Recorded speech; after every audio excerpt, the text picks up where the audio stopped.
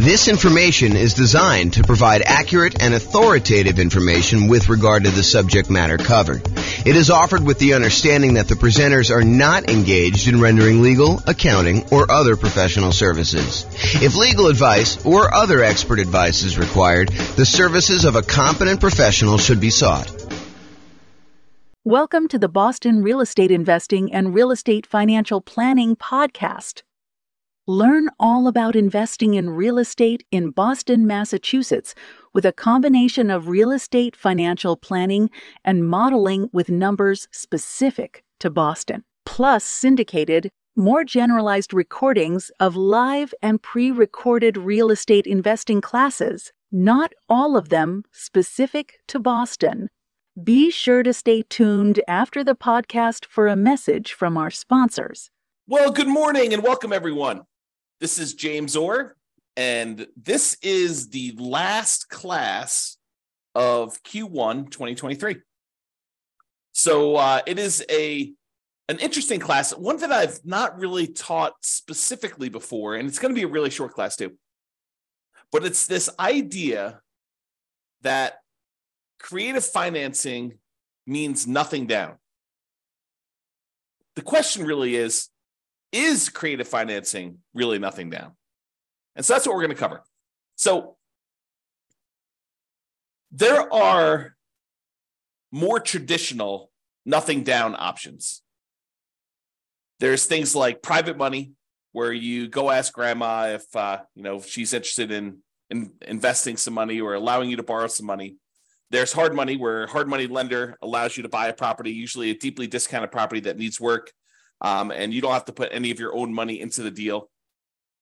There are VA loans, if you're a veteran, where you can buy a property with nothing down. And with VA loans in particular, a lot of times you can finance in your closing costs and things like that. There are USDA loans, where you can buy rural property, but not properties inside cities. It has to be usually rural property outside major cities. There's an eligibility map by the USDA that shows you which properties this qualifies for. And then sometimes in some markets, there's a local bank that will offer some type of nothing down loan. But then there's the whole family of creative financing. You know, the things like subject to and owner financing and wrap financing and, agreement for deed, installment land contracts, or lease option, lease purchase, like all of the different creative ways that real estate investors like to buy properties. But are those really nothing down? So I think there's this misconception out there that creative financing is a euphemism for nothing down financing. And you can buy creative deals with nothing down, with no down payment. In fact, why don't I cover that now? I plan on covering it a little bit later, but I'll jump ahead and I'll cover it now. Nothing down, no down payments, no money required. They're all the same, right? Nothing down, no down payments, no money required. They're the same. Is that correct? And the answer is no, they are not correct. Just because a loan program does not require a down payment, or a seller does not require a down payment, that does not necessarily mean that there is no money required to do the deal. And while you might not need a down payment for some creative financing deals, in many cases, I would even go as far as to say the overwhelming majority of cases, you will need money in order to do these deals. Let me just kind of name a couple things out there, and you may be thinking, James, I think you're splitting hairs here. No, I'm not. This is actually like if you think you're going to be able to, with $500 in your pocket, go and do a creative deal, that might be not the best move. Okay, so number one, while you definitely can use poor marketing, I kind of break down marketing in order to find creative deals into poor marketing and lazy marketing. So poor and lazy marketing. So poor marketing is when you don't have any money, but you're willing to put in a lot of time and effort in order to find deals. You do manual labor sort of things in order to find deals. For example, you go door to door, you door knock and ask if people are interested in selling their property. And you start talking about doing creatively. Or you go contact everyone that's got a property for rent on the rental websites and ask them if they would consider selling to you on a lease option. Things like that, where it's the strategies don't require any money. You're willing to put in all of your time, poor marketing methods, in order to find deals. Lazy marketing, on the other hand, is where you're willing to spend money in order to have deals come to you. You're willing to spend money in order to do direct mail, or you're willing to spend money in order to do Google pay-per-click, or you're willing to spend money in order to put up bandit signs, have someone else put up bandit signs for you, or you're willing to spend money in order to have someone deliver door-to-door flyers. So lazy marketing is where you're willing to spend money in order to have deals coming to you. So you could go do the poor marketing strategies where you don't need to spend money to find deals. But I think after a relatively short period of time, you're going to find that is not a good long-term solution for deal flow if you are really serious about this as a business. If you're just trying to find like one property, sure, you could manual labor it and get it done. But if you're really trying to set up a business of buying and selling properties as a real estate entrepreneur, then I think you're going to need to start spending money at some point in order to find deals, especially creative deals. Okay. So that is something to take into account, that you're going to need to spend money in order to find deals. And sometimes it's going to be relatively low amounts of money, but I think if you're wanting to consistently find deals, you're probably talking, 1% doesn't seem off to me. You probably could do it better in some ways and get good deal flow. And maybe you can get deal flow, but maybe not the premier type of deals. So, but I don't think spending 1% of property values in order to find deals is unreasonable, with maybe a low end cap of about $2,000. Okay. And if you think about it, like, can you get a motivated seller, some seller of some type, to contact you who is interested in selling you their property? Is that expensive? No. Now, is that the type of deal you want? I think becomes the next question. Does every seller who calls you on your marketing, are they a qualified deal for you? And I think the answer is definitely not. In fact, you could go and be stricter in your deal criteria and only do deals that make sense. Man, I'm going off on some crazy tangents right now in my head. Like, just because a deal does not require down payment, does that mean you should do the deal? Absolutely not. Sometimes those are the deals you want to avoid. There may be a reason why it's nothing down. But sometimes you'll get a great deal where it does make sense to go buy a property and it's nothing down. Okay. So you will need money to find deals, I guess is where I'm going with this. So that's, even if it's no down payment, you still got to spend some money. And, it's usually 1% or so in order to acquire the deal that way. And I think you would be, I'm usually pretty kind and gentle, saying, you probably should do this, you definitely want to probably consider doing this or whatever it is. But I will tell you, this is one of the times when I get a little bit more assertive. And I will tell you, you would be stupid to do deals without reserves. Now, can you, if you're like just starting out and you're like, you've got no reserves and you're trying to like make this whole thing work, can you risk it and not have reserves and do your first deal? You can. Is it prudent to do so? I don't think so, but I think there's some folks, some new investors especially, who have their desire to succeed exceeds their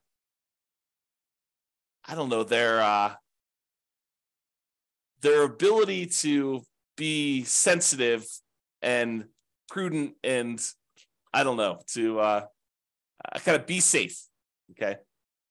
So you can do that, but I think you should have 6 months of reserves for every property that you buy. And you can't use the reserves for another property as reserves for the new property. I think that's a conservative position, but I think it's the right position. So if you're going to go buy a property and you're going to go buy a, $400,000 property, and the monthly payment on that is, $2,200 a month, probably need about $13,000 set aside in order to have that done. I mean, 2,000 times 6 is $12,000 plus, 200 times 6 is another 1,200. So, somewhere in the $13,000 range in order to have adequate reserves. So is that nothing down? Well, it's no down payment, maybe, if you can get the deal with no down payment. But is it no money required? Absolutely not. And a lot of times when you're buying these creative deals, sometimes you're buying pretty houses, but a lot of times when you're buying, properties for motivated sellers, there's some deferred maintenance. There are some repairs that are required. There are some capital expenses that need to be paid in order to acquire the deal in the right way. And so a lot of times you'll need some money in order to do repairs. Now you can go buy the property very creatively, and you could market it as a fixer-upper to the right tenant buyer who wants to come in, trade sweat equity for getting into the property. And maybe you're willing to do that. So you could sort of overcome that. But I think not having the money to do those repairs, if you can't find the right tenant buyer, may not be the most prudent thing to do either. It's kind of like part of the reserves. And repairs are different than reserves. Okay. The money you set aside for maintenance and repairs and capital expenses on properties, that is not your reserves. They're different. And if you happen to be in a market where you're buying these properties very creatively, and one of the reasons you're able to get them with no money down is because the sellers really don't have that much equity in the property, you might have, maybe even likely to have, especially where interest rates are up now, maybe if you're taking over existing debt on properties from when interest rates were really low, it might be a little bit different. But if you're dealing with properties where they bought them and the interest rates were at 6.5%, 7%, you're more likely, I would say, to have negative cash flow on the property. And we could do the 88 strategies we have to improve cash flow to try to mitigate that as much as possible. But in some cases, you might still have a little bit of negative cash flow, especially if you don't take into account the tax benefits of depreciation. And so it would be prudent for you, just like it would be prudent to have reserves, for you to set aside at least the negative cash flow. Set aside that extra money that is going to be the cumulative amount of negative cash flow that you might expect in that property until it goes positive. And we talk about that in some other classes, but I think that is also prudent. So, between money to find deals, reserves, repairs and capital expenses, any cumulative negative cash flow you might have, I think that it's not really no money required, and it might be no down payment. And I'm not only taking into account closing costs, which I'm assuming are close to zero for you if you're buying something creatively, but they might not be. Might actually be some money for some closing costs, depending on how you're doing. If you're using title companies to get title insurance, or if you're sort of like getting the deed at the kitchen table, which I think is frowned upon for most people these days. But I digress. So to have money to find deals, reserves, repairs, capital expenses, cumulative negative cash flow, plus not every deal you're going to come across is going to be able to be done with no down payment. And I think you would be wasting a lot of your marketing, wasting a lot of your effort if you're doing kind of more of the poor marketing methods and coming across deals that could be amazing deals, but they are, they require $10,000. So if you kind of are, I only will do deals if they're nothing down, I think you could be eliminating some potentially really good deals doing that. And I would even argue sometimes the better deals. So is this really a no money required type of situation? There may be no money down, like the seller does not actually require you to give them money, but it's probably not no money required. Now, to be fair, in some cases, you might be able to use some of the money from a tenant buyer. You acquire the property creatively and you put a tenant who's also planning on buying the property from you. You're doing a lease option to them or rent to own to them or some other thing. But you sometimes can use the money you collect from a tenant buyer when they finally move into the property to help reimburse you for some of the money that you spent. So in that case, if you get a tenant buyer coming in and they give you, 1%, 2%, 3%, 5%, in some really extreme cases, more than 5%, 10% down, in order to be able to come in as an option fee, a non-refundable option fee, if you've structured it that way, to be able to purchase the property. In a lot of cases, it's completely negotiated how you set this up, but in some cases that does apply toward the purchase. So you're really just taking some of the profit you have from when you're going to be selling the property to them, and you're getting it up front. So it's really just reimbursing you some of the profit in the deal, if you think of it that way, and if you've structured it that way. But you could use the option fee from the tenant buyer to help offset that. So if you're doing a property that is $400,000 or so, and you're getting a 5% option fee on that, maybe you're getting $20,000, and that could help offset some of the money you needed to find the deals. It could help with some of the reserves, although it's probably not enough for the reserves, and it can help with some of the repairs, capital expenses, if in the end you end up needing to do those. Even if you're advertising it to a fixer upper, rent to own, where the tenant buyer is coming in with the intention of fixing up the little property and getting a slight discount in order to do that. And if you have negative cash flow on it, maybe that helps offset a little bit of that. But it's hard to use that money to replace everything you're going to need in order to do the deal. So I don't think that creative financing is really a no money required type of situation. It may be nothing down, but I don't think it's really a no money required situation there. Okay, so let's go look at the different types of creative financing, and then we'll walk through kind of like whether I think that you're likely to find these with nothing down, or if they're kind of like in the universe of nothing down, and we can just kind of look at it that way. So here's the 6 types of creative financing. I kind of grouped them into 6 groups. Owner financing is when the seller does not have a mortgage on the property. They have to own it free and clear, and they decide to act like the bank. They become the lender instead of you going out and getting a loan on the property. And so I think because this is negotiated between you as the buyer and the seller of the property, that you could negotiate with them in order to have this be a no down payment type situation. Now, you're probably going to have some closing costs unless you get the seller to pay for those. You probably do need reserves. In some cases, you might need repairs, just like all the different things we talked about. So can you get a no down payment situation with owner financing? Yes. I think there are times, and it is probably more common than getting nothing down, where the seller is willing to do owner financing, but they might require you to have a little bit of skin in the game, a little bit of down payment. So I think the unicorn sort of situation is a no down payment situation, owner financing, and you definitely can get those.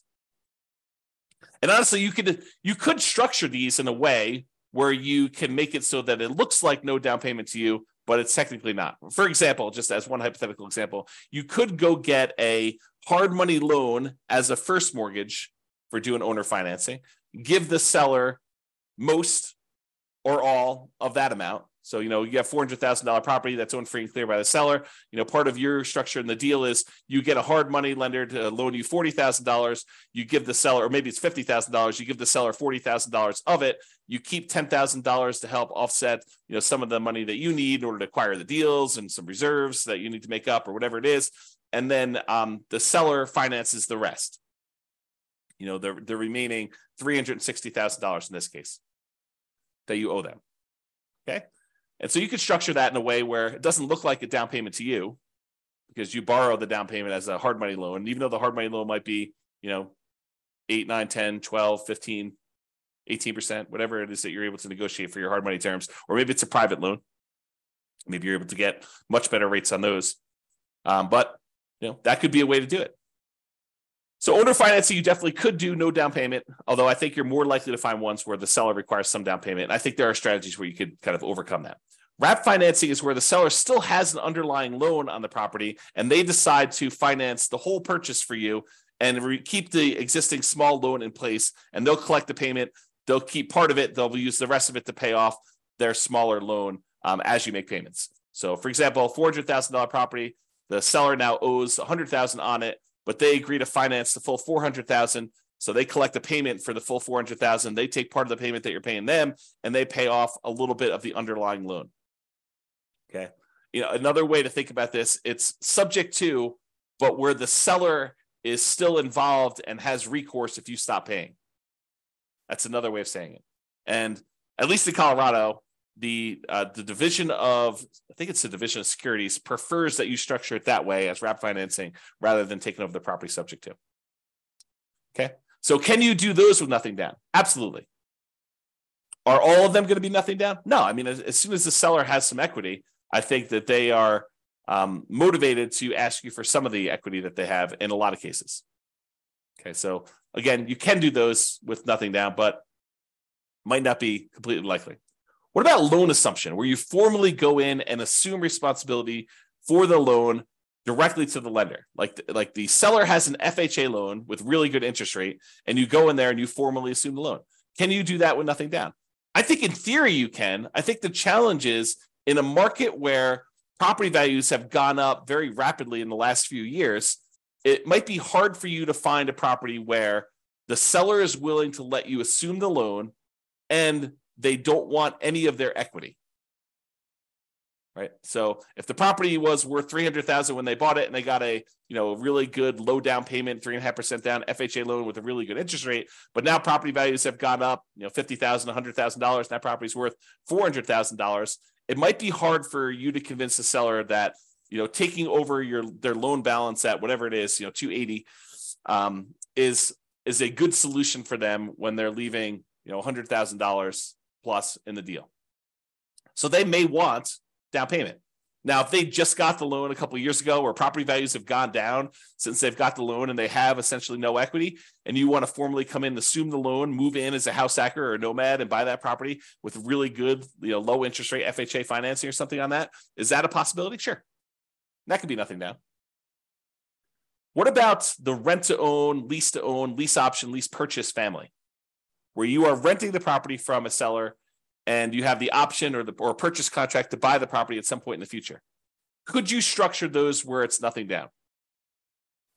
I think you could. I think you're more likely to find a deal like that where you are putting at least a security deposit down and probably a security deposit and a small option fee. So probabilistically, you're more likely to find those where it requires a little bit of money.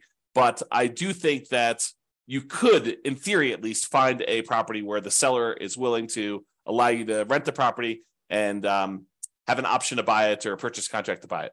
And I think there would need to be some motivation there in order for you to do that. What about the agreement for deed, bond for deed, contract for deed, installment land contract kind of family of creative financing options? Again, I think it's very similar to the rent to own one. I think that you probably could find a seller, at least in theory, who is willing to let you do that with nothing down. However, I think most of them are going to want some type of down payment. And then finally, subject to. Subject to is where you buy the property and you leave the existing financing in place. The seller deeds you the property. You are the owner of the property, as signified by the deed, but the seller's old loan remains on the property. And in most cases, you're agreeing to make payments on that loan. Could you buy properties with that, with nothing down, with no down payment? Yeah, I think if the situation was right and the seller owed an amount that was the full amount that you'd be willing to pay for the property, sure, you could structure that as a nothing down deal. Imagine a seller who is unable to make their mortgage payments anymore, and their alternative is to go through foreclosure and give the property back to the bank. And you come in and say, look, don't do that. I'll help protect your credit. I will buy the property from you, and I will start making payments on your loan. And they're like, well, the other option for me is to have a foreclosure. I would be willing to sell you this property for what I owe instead of having this foreclosure. Maybe you're getting a small discount doing that. And you're able to acquire the property that way. Sure. Could you do those where you find a seller who's just willing to say, yeah, save me from foreclosure, buy this property from me and start making payments on my loan, and that could be a help to me? I think you could. Now, the chance of you finding one where exactly what they owe is exactly what they're willing to walk away from, probabilistically, I think that that's relatively small. I think you can find those, but I think you're more likely to find ones where they have at least some equity, or they're like, hey, look, I need at least a security deposit to be able to move into a new place. I'm currently living here and I haven't made a payment in 2 months. And maybe you even need money in order to make the back payments up, as an example.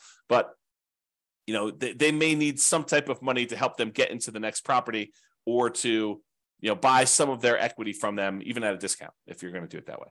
Okay, so those are the different creative financing options, and my kind of take as to whether or not they are likely to be no down payment. And as I covered already, they're not really likely to be no money required. I think you're likely to have some money required in order to do those. The kind of like the true no money required sort of deals are probably more in the wholesaling, if you're willing to do manual labor in order to find your deals, or real estate brokerage.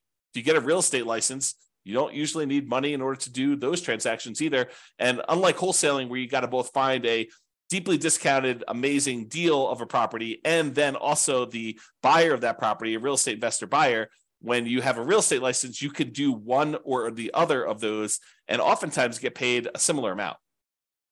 If you think about it, 3% of a $400,000 property is about $12,000.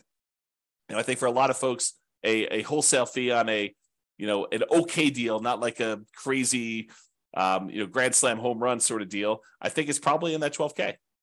And you, in that particular case, you didn't have to do both sides of the transaction. You only had to go find either the seller and then represent them in the transaction to help them sell the property and get top dollar for it, or the buyer in order to help the buyer go buy a property that's already listed in the MLS that some other real estate agent found. And so for half the work, you can get about the same full fee, and it doesn't have to be this super deeply discounted deal. It just requires that you probably pay a little bit of money up front and agree to kind of like agree to obey the law of real estate transactions and licensing law and stuff like that. So I don't know, it doesn't seem like the worst idea in the world to me, but that's sort of where I'm coming from. So there you go. All right, so in conclusion, while you may be able to find a deal that requires no down payments, these often require you to invest in marketing to find them. I think that's true. And you're also going to need reserves. This is the part where I got really strong with you and told you it would be stupid for you to actually invest in property without reserves.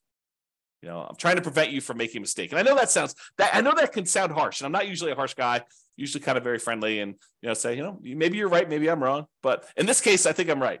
So I think you need reserves, and I'm trying to protect you from making a mistake by doing that. So, but I realize that some of you are starting off and you really don't have money for reserves, but I think that's a immediate first goal for you to kind of get to the point where you can buy a property and find reserves right away.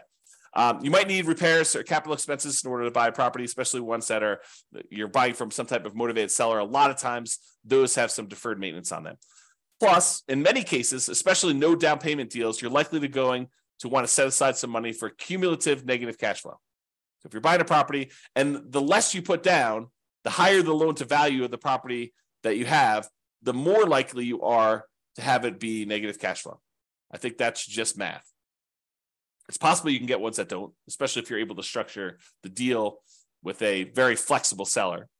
But I think a lot of times you're more likely to have negative cash flow the higher the loan to value is on a property. And if you're putting no money down, that usually implies a very high loan to value. Okay. And then often having money gives you access to a wider range of deals that you can do. And I'll even add a better assortment of deals that you can do.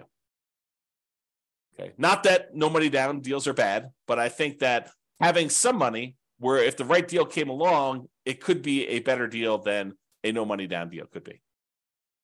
All right. So that's all I got for you. Hope you enjoyed this class, kind of a different take on the kind of like creative financing, no money down sort of ideas there. So hopefully you enjoyed this. This has been James Orr. Hope you have a great day. Bye-bye for now. With home prices up, mortgage interest rates up, and rents up but not quite enough to counteract the higher prices and interest rates, cash flow on rental properties in Boston is harder than ever. Book a call with the Real Estate Financial Planner to apply our proprietary 88 strategies to improve cash flow on your rentals. See the show notes for a link to schedule your call and improve your cash flow today. If you're a real estate agent, lender, or professional in Boston that wants to help our real estate investor listeners, consider reaching out to learn about collaboration opportunities with this podcast. We'd love to add more value to our listeners by having you assist our investors buy, sell, and finance their real estate investments. See the show notes to schedule a call to discuss collaboration opportunities.